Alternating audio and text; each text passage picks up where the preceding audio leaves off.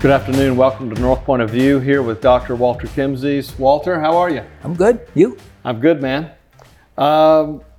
Big story early this week on the ocean carriers, and there's a couple of layers to it, and there's potentially some long-term impact on this deal. Yeah. So the big news is that the ocean alliance called 2M is going to divorce in early 2025. So just to give the background to this, 90% of the containers that travel between Asia, Europe, and North America, they're controlled by 10 ocean carriers. Maersk used to be the largest, but MSC has bought a lot more ships and a lot bigger ships. So MSC and Maersk were the 2M alliance. The other 8 liners are organized in 2 other alliances called THE and Ocean. So spelled ocean, but it's, we pronounce it differently. So those 2 have been in an alliance for at least a good 6-7 years, maybe longer, and they're really going different ways. MSC is a big company that increases its scale and uses the scale economies, the lower cost basis, to be able to compete very aggressively on container rates. Maersk, before the pandemic, but this accelerated during the pandemic, said being in a commoditized business is not the greatest thing out there.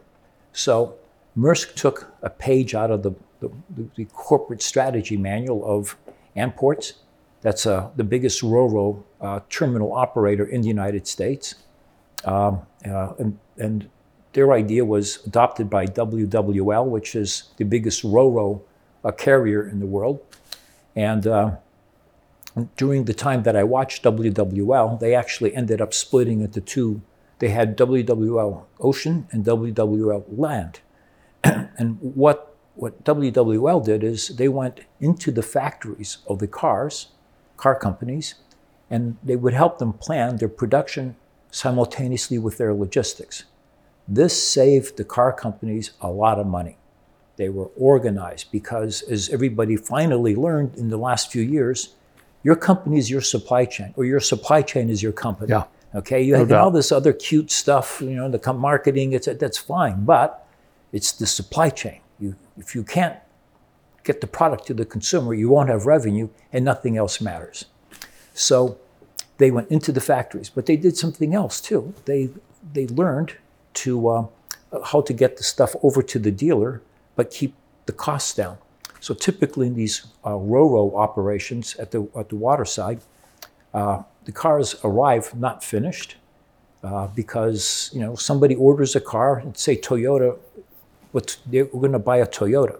But before they buy the car, Toyota already has partially finished cars on a ship on its way from Japan to the US.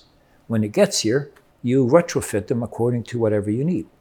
And usually there's a lot of the same activities have to be done. So you can hire part-time workers who, for part-time wages, can sit there and do the repetitive, change to the car. And this is instead of the dealer using his master mechanic who gets $120 an hour. So you save money that way. So they've penetrated from inside the factory to inside the dealership.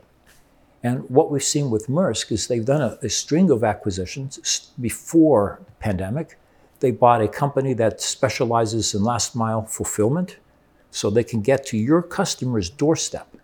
They bought Performance Team, which is a distribution center operator in various big cities. So they bought, and then they bought another one in the US. I forgot who it was, and in Europe they've done the same thing, and they have been building their own distribution centers. And what Maersk is doing is, instead of going port to port, which is what WWL was doing before, this is a commoditized business. Anybody can buy a ship and operate a ship. How do you make those economic rents?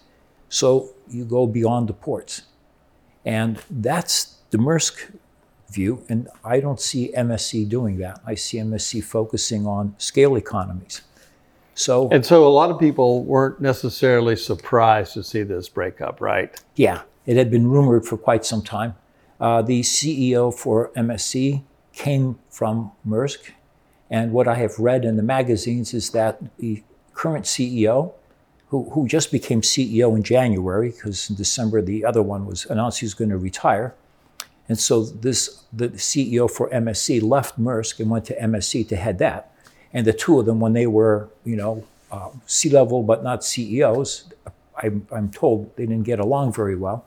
So that just makes it even worse than it was. So this was actually quite predictable. So Maersk is going to have to partner with some other liners in order to provide the same kind of global services that it offers today. Right.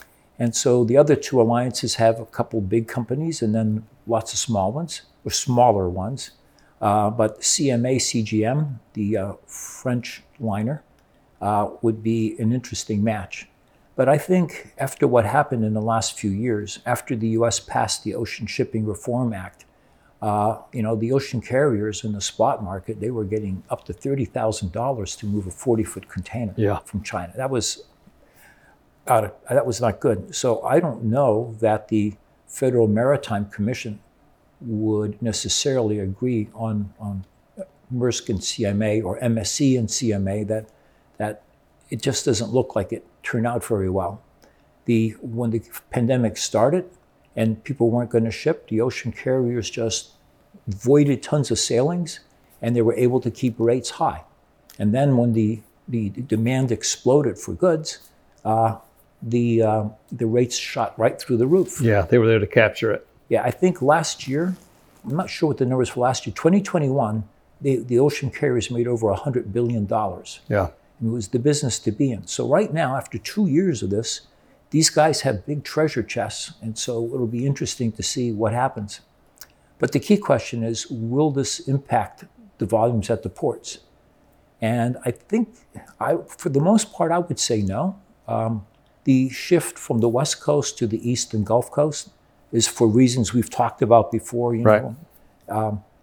But what could happen is some redistribution of volumes into, say, the East Coast, just because the new service element is, there's a different port rotation and it fits better. So you could see boxes shifted from Norfolk to Charleston or Savannah to Norfolk. Something like that could happen for what's called the port's discretionary market. So the further away you go from a port, the more other ports can compete for that business. But if nobody's going to send a box for Atlanta into New York, that's not a good idea. So Atlanta is not in the non-discretionary market for New York. New York has about 200 miles around it where you really just use the port. But as you go further and further away from New York, let's say to Chicago, then New York and Norfolk compete with each other. So you could see some boxes shift even between New York and, say, Norfolk. So there might be a little bit of that, but I don't think this will have any impact on East versus West.